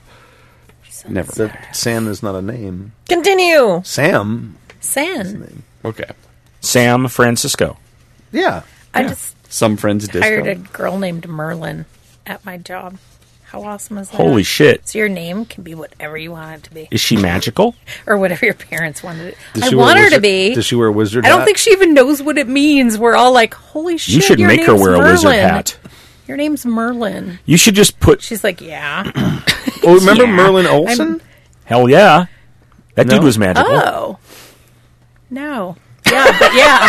No, I do, but like, I didn't even think that. The head coach at our gym. How about just- Merlin engines for airports? What the fuck are we talking about? There's like, But of people all the have had Merlins the in the name world. Merlin. It's true. That It tends was to be a actually his masculine name. name, Yeah. too. It's pretty odd that a woman would show up. And why True. would she? It's like a guy being named Artemis. Artemis Gordon. Artemis? It shouldn't be, though. Because Artemis was Is a the- goddess Roman goddess that, of the hunt. yeah. Yes. Yeah. Yeah. She's the virgin huntress. Right. Poor guy. And I don't think that was the case with the guy that played Artemis Gordon in the No. show. I The think head he coach got at my plenty gym, of they had a baby like 3 months ago. They named him Strider. Nice. On the birth certificate, Strider. If it was a boy, should it have been Fartimus? Artemis. It is a boy. The name's Strider. Strider. That's Yeah. good. It's Lord of the Rings. But isn't Artemis Fowl a boy? Yes, Ah. but they actually in one of the books actually specifically talk about the fact that that's normally a girl's name. Not long ago at Gen Con 2015, I was asked to DM a D&D 5e one-shot, or as I call them, a quickie game, for several of my girlfriend Valerie's California friends who I have been semi-adopted by. If you have several of her girlfriends, it's not a quickie. You don't know. It could be. Bill, the listener, might be fast. That's true. For me, it'd be a sleepy, because So- I'm old. Stork, if you had a bunch of girls in one bed, how long do you think you'd last? Yeah, right. Okay. Actually, I'll probably quite some time because there'd be a lot of sandwiches and beer in between. I say semi because they really haven't had a lot of time with me other than the 2 or 3 quick Semi. trips Valerie and I have done. Semi. I like all of them, and we do seem to get along. And what better way to get to know each other Okay. than by gaming, This right? is really fucking weird. This email is or awesome. I mean, And it has nothing to do with what he wrote. no, it has to do exactly where we took it. I'm like thinking this is the most awesome company. Yeah. Roll for success. Anyway, the plan I had was to run some history, backstory things as my one-shot at Gen Con and use that for my new homebrew game that I've been running for 2 groups back here in Houston, by God, Texas. Yeah, I'm one of those guys. If any of y'all want to make something of it, bring it. I crit on all rolls above 15 on D20. Nerd. So I reckon y'all are going to try to Munchkin. finish this here note on a Texas drawl, ain't ya? Just an FYI, I'll be laughing at your attempts, I'm sure, but you go on and have fun with it. I dare you, partner. Sorry, I can't hear you. I'm wearing my jade helm. So anyway, well, farming my homebrew game for cool spots in possible history that I could throw at the Cali players, I was interrupted with the news that the game was now growing to be 8 players strong. So bad. I've been gaming since the early 80s, so I've dealt with larger games, and I figured, no problem. 4 to 5 players is usually my sweet spot, but 8, I can handle that. He's been gaming. So I start to beef up the encounters for the new party size. This is so frightening. It's suddenly become a swingers party. This is awesome. It's about, of course, this time that real life gets involved, and I get slammed at work and really busy on 2 hobby side projects. My ADD kicks in at overdrive, and I forget about building the game for a bit. During this time, one of the California crew creates a Yahoo group for those of us friends, and me too, attending a convention, and word gets out about my little game. Well, before I know it, 8 players becomes 9, and then 10. And at one point, I was set to be running a game for like 12 players on Friday evening at 7 p.m. Gen Con. When next I look at what I built for the game, I'm far from ready, and the trip is only a week and a half away. And now there's like 12 folks counting on me to bring my A game. What do? Well, I'm a member of several Facebook groups. Oh, sorry, what do you mean? Member? Oh, member. Well, I'm a member of several Facebook groups devoted to the gaming hobby and have a few friends out there in the virtual world that as of now have nothing to do with my home groups or the Cali crew that I am aware of anyway. So I throw up a link to a Google Hangout that I open and ask for some help in a couple of those places. Tabletop RPG One-Shot Group. RPG Brigade. The Copper Jackals. Oh, don't stop now. Shameless plug for my friends. Shameless plug for my The friends Jackal. and the groups there. Great guys who are usually very friendly, Very friendly. knowledgeable, and ready to help folks out in a pinch. Anyway, I get help from 2 guys in piercing my story parts. Piecing my parts, piercing my parts, Piecing. Yeah, I like piecing and better. fleshing it. And piecing my story parts together and fleshing out the areas I'm going to put them in. With a party this size, I decide to screw the sandbox. I'm laying some pretty obvious tracks. And I write up my game around a specific... Oh, that's awesome. Stark never gets broken. Spoil the mood. You're gonna default the warranty or something. I write up my game around a specific royal decreed mission that the party has been asked to take on. They are tasked with protecting a traveling caravan of supplies en route to find out how an outland town that no one has heard of for a while has fared after decades of war with dragons that has just ended. Side note, the king asked it. For it. All of these players are SCA, the Society for Creative Anachronism, as well as gamers, and they're going to do it, and I know it's going in. So my tracks are laid out, the game is prepped and ready on 3x5 note cards. Everyone has submitted their characters to me in advance for approval, and they're aware of the whens, whos, and why-fors. And Val and I are off to my very first Gen Con. Mostly, the game goes well enough, I think, other than 2 things. First, a trap I've designed where the party is passing between giant statues of ancient heroes carved into cliff ridges on both sides of the road into the town. Each time they get between the 2 heroes, they have a flash and are waking up in a dream like State World in someone else's bodies. The trap springs, and suddenly my notes feel incomplete. And I can't seem to get across the idea I'm trying to get them to fulfill before I can let them move on. This is really Freudian. I'm sorry. I can't get them past this. to fulfill. The stupid throwaway part of the story seems to be becoming a looped effort in futility, and nothing in my notes or brain can figure out a way to clue them into the original plan I had without just spelling it out for them. That part of the game seems to drag on for way too long. No, strike that. It does drag on for way too long, taking about an hour and a half or more. Oh. Some players are determined to figure it out. They think it's a challenge, and I can sense them blowing their expectations of some huge reveal at the end, way up, while others can see that we are drifting. I even tried to stop it at one point and move on, but the determined players won't hear it, and they trudge on, even deeper into the hole I've dug for myself, making me feel less and less adequate as a DM or a gamer in general.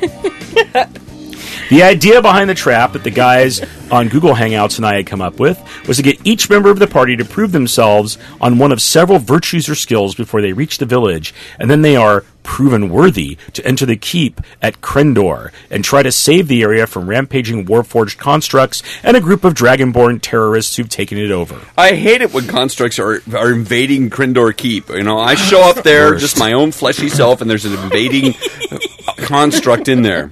I love that they have an application process to fend off the bad guys. They're like, oh no, you can't help until you pass our essay questions and are proven worthy. Right.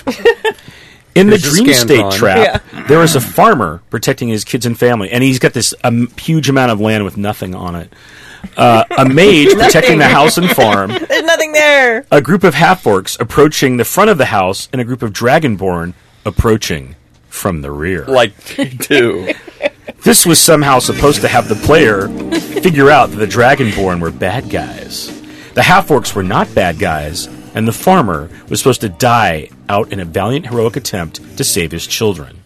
So I have them roll dice to figure out which character they end up in, and I can see what that character is supposed to do in the storyline that they're playing out, but I can't figure out how I had planned to let them know it.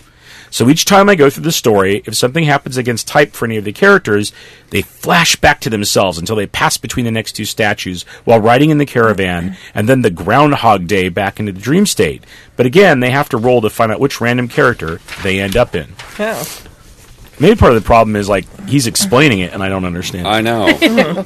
So at this point, my second spot in the game that didn't go well happens. I get called out when I overhear someone saying, "Railroad much?" Oh. This is from a guy I not only really like and respect, but who's in the business. He's funny, a great role player, creates interesting characters, and a good guy overall. So I'm feeling like a real heel about now.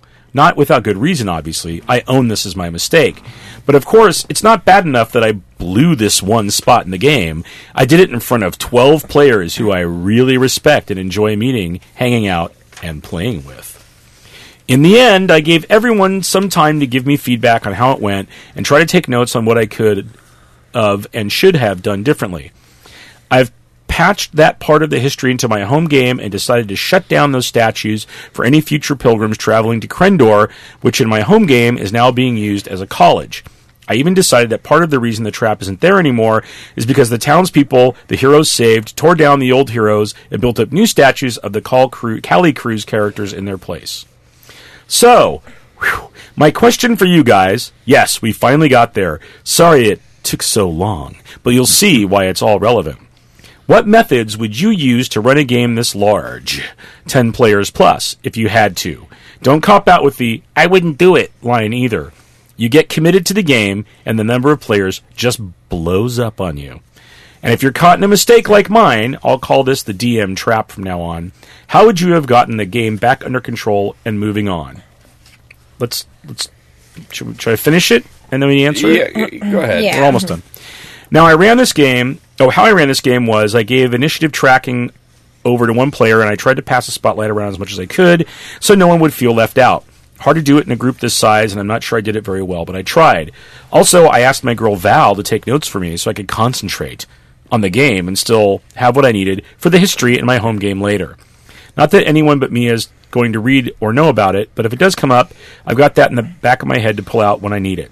Thanks for teaching us old dogs new tricks, or I guess old tricks we didn't know works too. Regards, Bill, a.k.a. Freelix Online. Freelix Online. At least he knows when to pull out. P.S. Y'all take a drink for all the hard work you've been doing. You've earned it. Oh, yeah.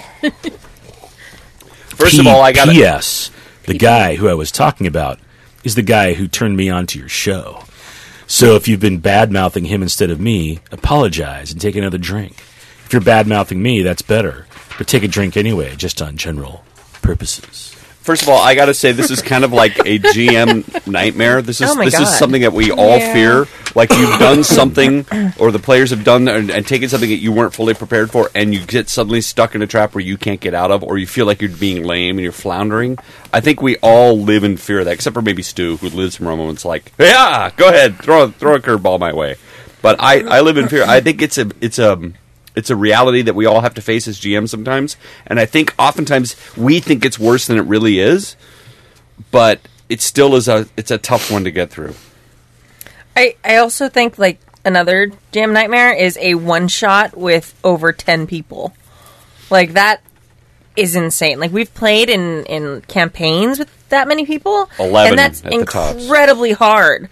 But at least then you have like multiple sessions to kind of give people spotlight. I can't even imagine A one-shot, man. Yeah, I can't even can't do imagine that. getting through one combat in 5e with that many people. This is not a cop-out. Don't ever do that Don't again. do it. Like Yeah. say, hey, Next what- time when yeah. it gets past like 6 or 7, say, I'm sorry. The quality of the game is going to start to go down from here if I keep adding people. Yeah. See, what I would do Yeah. is they were at Gen Con. They were at a whole long weekend thing. I would say, There's 1,000 I GMs was there. No, I was going to say I was going to do this for like 4 or 5 people. I could maybe stretch it to 6. There's 12 of you. I'm going to run it twice Yeah, exactly. and run it for 2 groups of 6, and then everybody gets to play, and then you can kind of compare and contrast and pick the part you want for your homebrew game. Either that, or run it as 6 schizophrenics, and each of them 2 people play 1 character. Yeah, that would be interesting. I mean, like, or I mean, it might be interesting, especially if it's like a Gen Con thing and people drink at Gen Con, or maybe like the trap instead is like you switch people out. Like every time they hit Maybe. that trap, it's like tag teaming the other player to come in and be that person. Oh yeah, tag team. Tag team. That's right. This actually yeah. reminds me a lot of a scenario Stu set up when we were playing the first Eldemy game. We ended up in like the Fey Realm or something, and there was a farmer and there was like a reaper walking across the field, and you had us go into the there was a house there in the That's middle of when this we hit plowed the field, future. and We've there gone was a into whole the- there was yeah. like some symbolism and stuff involved that you had, and we had to try to figure some stuff out, and we failed. But you managed to salvage the plot and give it to us anyway. Do you remember there was like a scarecrow that wandered across the field, and once we crossed into the field, it attacked us. But if we didn't get into the field, it wouldn't. This is Yeah, vaguely. I don't know. A lot of that game is a blur now. and I wasn't Because that there were so many goddamn players. wasn't that the point where we all became the children for a while? That was, right after that, Yeah. I think is when I did the introductory thing where I made Yeah. the members of a farm family, and everyone played Yes. someone who was killed by the guy you were ultimately supposed to fight. Very That was similar to more this. Like, yeah, it was more like a cutscene, though. It was Yeah, not. yeah. We weren't like actually playing those. No, I handed those characters out to everyone randomly. I Yeah, think. it made us emotionally invested. Right, and Well, then that was the and that worked. It really did Totally. work. It did, but it's similar to this because we would flash back to that, and it Oh, was that's an interesting it thing. informed it all. Hive Mind said this in the chat room, and I totally agree. It's like, this is why you play no prep hippie games. Because I played a pickup game at a con with 10 or 11 people, and we had a blast, but it was, we created characters, we created the game, there was a facilitator. It was a lot So of fun. crazy. Well, I mean, Like a tabletop RPG. Yeah. Oh wow. You have too many players, and then in addition to True. this, you're trying to keep track of what happens so you can chronicle it because it dovetails in with your home game. Throw that shit out the water. True. And you're Once trying to you make get sure up- That everybody is has so fun. true. 8 to 9 players. At some point, you've got to get to the point where you say, okay, my responsibility is here. My players Yeah. at home, I will just sort of synopsize that after Right. the fact and not Yeah. worry about it now. I have way too many other things to worry about, so I wouldn't even worry about chronicling what But was going on. Hive Mind goes on to say, and I think this is a good point too, that why not just turn that stuff over to the players? The Well, he GM did. can, ask a lot of you tell me questions to get out of that. Okay, Right. they had a puzzle. They weren't solving the puzzle. The people wanted to solve the puzzle. They weren't moving on. He didn't know how to move on. So it's like, you tell me, what do you think is going on? Well, what is this about? And I think that might be one of those situations where you like pull the escape hatch like thing, and it's like, oh, and then suddenly, mysteriously, the statues explode, and you're all back to normal. That's weird. I wonder. And then like the players are like, oh, that's like a clue, and you're like, yeah, make that shit totally plan that. Totally a clue for the future. Well, it seems like he kept compounding his problems because he was having a hard time describing what was happening, and then he would have them go through it again to try to fix a thing, but then he would randomly put them in different people. Yeah. So, but if they kept going back into the same other person, they could have had some continuity that might have helped them figure it out or something. It's like, oh wait, every time I go past these statues, I'm inside a Stu's character. yeah. You know. I turned that loop off. Sorry. But that, and then be like, oh, okay. You'd start figuring out what's happening. But when it's just random, that no one's going to get it. Right. But I also just like. That guy was a dick for whispering at your table under his breath, "Railroad much?" Yeah, like that's a bummer. I'm glad you respect him and stuff, but that's a dick move. Especially when you see someone running a one-shot game at Gen Con at 7:00 in the evening for like 12 people, and you see they're in like this complicated thing they're trying to explain, and you probably could tell he's struggling with it a little bit because most of the time when a GM's like getting to that point of frustration, you can kind of tell. Sure. Like, chill the fuck out and take a drink There's and an asshat. realize that we're human. We fuck up. That's rough. You know, it's somebody you see we respect. It's somebody in the business. It'd be like if we're running a game for your peers and suddenly goes, but here's the thing. It'd be like if Steve Jackson called you stupid. Right. Oh my God. God. Hates that. But here's the thing, is if it's somebody he respects and somebody's in the business, I would have hoped what he would have realized was, wow, this guy's having some problems or anything. I wonder what I could do to help him out. Can I put my character sheet down and maybe offer to help co-GM? Yeah. Or can I... Sometimes you can do that with your I can get on those rails that I see, right? Right? Yeah. Right. Yeah, I mean, assuming they're in the business, they've probably run games before. Like, we've all been in that, oh shit moment as a GM or DM. Sure. So it's and the dude also is like, oh wow, he's got 12 players. Of course there's going to be some railroading going on simply because he's trying to move the plot forward. Yeah. And when you get, you've come up with something that the players are stuck on, and now you're stuck trying to figure out how the players are going to get unstuck. Yeah. And you lock up. Yeah, It happens to everyone. Yeah. Yeah, there's no reason. Especially what? a cool mechanic like that you're like excited about, and then it kind of like snowballs. You're like, oh god. Yeah. No, what do I do? You know what though? Like a guy who's in the industry is kind of a dick. Angry GM. I think it was Angry GM. No, it's one of the California friends who's the one that turned him onto the show. Yeah, so it's probably like Kadave. Oh, Dave's Dave, a prick. Yeah, he comes across really like jolly and friendly on the show. That's right. The man is the biggest asshole we know. Yeah. Right. No one likes his Sith Lord. His Sith Lord is like so. him playing himself. It is. He's like, look, I brought cookies and cakes, and then I murdered your mother. Dude, It's like, he's like the mirror universe of himself. Yeah. I know. It's amazing. He's got the goatee and everything. He has two goatees in the mirror universe. It's weird. Or he's that clean-shaven dude that he's masquerading as right now. Oh, yeah, what the hell? Fascinating. It's kind of interesting. I really appreciate, and I hope we get more of GMs and DMs writing in horror stories of themselves. Yeah. Because I feel like it's a really interesting kind of flip. Because we've all been the player who's like having a miserable time at the table. You know what? That's a great idea. If you are a GM, write in about the time that you really fucked things up. Totally. Because there's so much that we can learn from bad GM horror stories. Yeah. Not just bad playing stories. Not necessarily from players, players. but from the GMs themselves. Here's where I screwed up, and here's how I screwed up. There's so much to learn from that shit. Yeah, and I feel like That's true. it really helps like people who are getting into GMing and DMing, and like to know like we're not infallible. Like we all screw up. There's that every single game we've ever run. There's always that moment of totally cool with that. Totally cool with that. You totally guys went out and shot a bear, you motherfuckers. Bear motherfuckers. Oh, look, Hive Mind got fooled. That is so not true, Stu. C.A. Dave is super nice. You take that back. Yeah, he fooled you. He drank the fooled Kool-Aid. Is that C.A. Dave masquerading as Hive Mind? It probably is, yeah. I think C.A. Dave is like 4 sock puppets on here right now. Maybe Hive Mind doesn't does it actually all the exist. time. It's been C.A. Dave the whole time. He's wearing a skinny suit? Don't ruin my joke by making it logical. Stop it. Anyway, yeah. So, what are we going to call those? GMing horror stories. GM horror stories? Horror stories from the GM. So there I the was, screen. and I shit myself stories. Yeah. I don't know. I like behind the screen It's stories. like Yeah. GM Behind the screen. behind the screen. Behind this week on Behind the Screen. Oh, yeah. I was doing my game prep and I realized I didn't write up any character sheets, and so I realized it's the night before my game I'm supposed to run at the Character sheets are Minicon, and I'm holding your here back, man. I'm at a recording a podcast podcast. instead of prepping my game.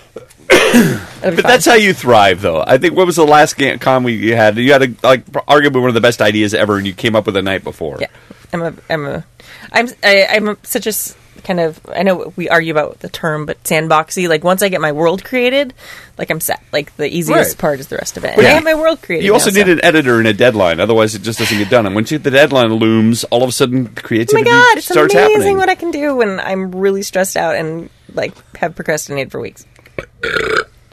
I don't call it procrastinating. I call it it's a gestation period where you're thinking and putting things together. And it's like a creative crock pot. Busy with, like, the rest of life. Yeah, but And other you're hobbies? constantly It's not chugging away procrastinating. in the background. It's post-planning. Post-planning. There you go. I need that on a bumper sticker or a t-shirt. Should we call it? We can I don't call know. it. We're, I said you had 2 hours. You have about a minute and a half left. actually, no. Nope, We've got we have 1 minute. 10 minutes, We have like a bunch of time 11 left. minutes, 12. Yeah. Oh, because we started late. Yeah, we got it. We got time. No. Put on the sexy music again, and Bill's just going to riff. Because they were really think I digging already that in the closed that chat page. room. Let me see Oh, if yeah, it's were still they? there. Here, I can give the, And the oh, yeah, address. right here. Here we I go. can give the They're like, oh my address God. for the NerdStrong Con Broken again. Stork? Stork never gets broken. Go ahead. So there I was, getting ready to go to the Nerd Strong Minicon. Now, for me, it was a MaxiCon because my burpees are big. And there was, looming in the distance, 13 inches, one. Whatever the name of the street is. Address. Sherman Way. Sherman Way, because I was built like a tank.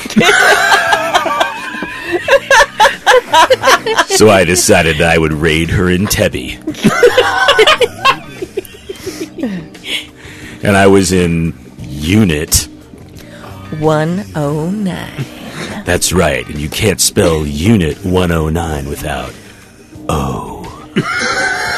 Or 1, or 9, Or units. or Unit. I feel like we could call this. All right. No, there's like 8 more minutes in there, I can tell. No, it's an hour-long loop of porn music. Oh, that is so good. It's actually good porn music, too. It's recent porn. I don't even know if there's Stork music would anymore. totally know. I know. The ironic thing is, That was it's excellent. not porn music. It's not? What the hell is that? Well, it is. It says, I put in porn music soundtrack on YouTube, and it says, here's a 1-hour loop. I'm like, I hope it's not like the weird stuff from the 70s, like, ba-dum, Yeah, that. ba-dum, ba-dum, ba-dum, ba-dum, ba-dum, ba-dum. Yeah. That was fantastic.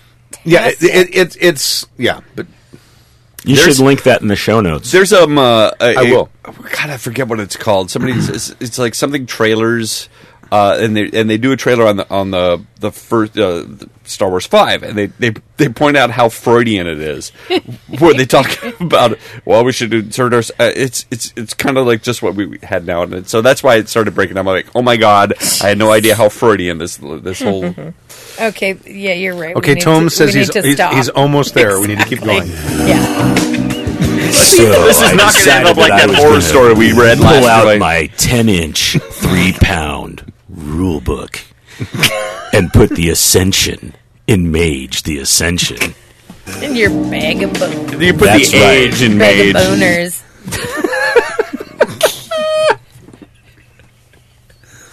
Put the ass and Mage the Ascension. That's right. We put the age in Mage. I mean, seriously, look at us. It's not even. You put the in Mage. All right, I'm going to call it.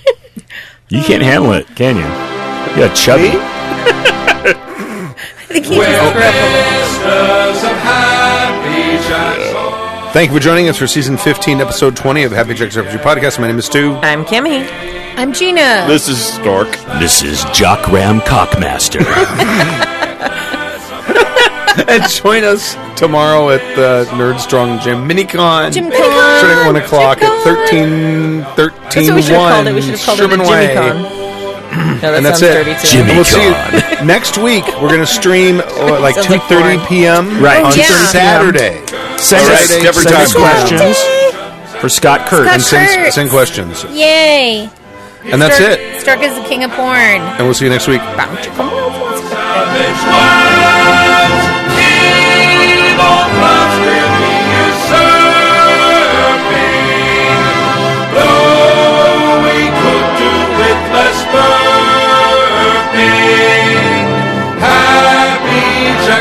Podcast will be douchebag song.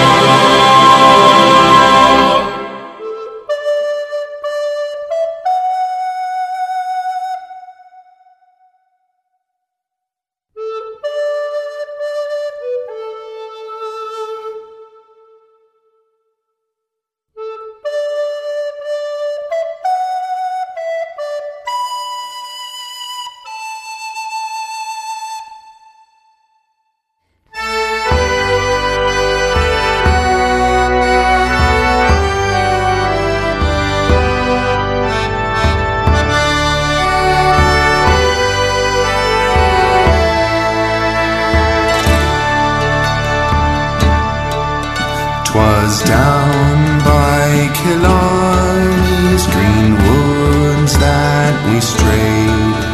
The moon and the stars, they were shining. The moon shone its rays on her locks of golden hair, and she swore she'd be my love forever.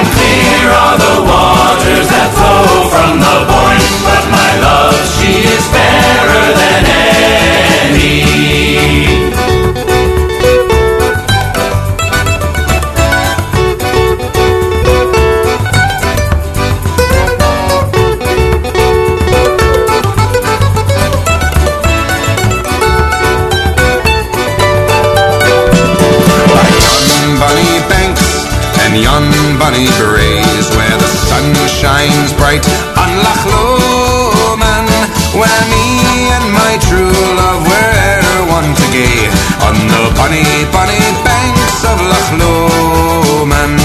Oh, you take the high road and I'll take the low road, and I'll be in Scotland for ye, but me and my true love will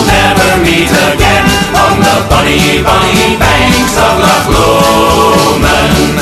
Red is the rose that in yon garden grows, and fair is the lily of the valley, and clear are the waters that flow from the Boyne. But my love, she is fairer than any on the bonny, bonny banks of Loch Lomond.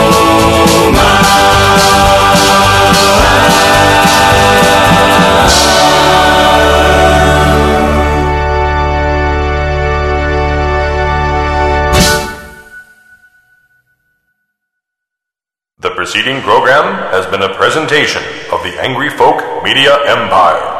Bum bum bum bum bum bum bum bum.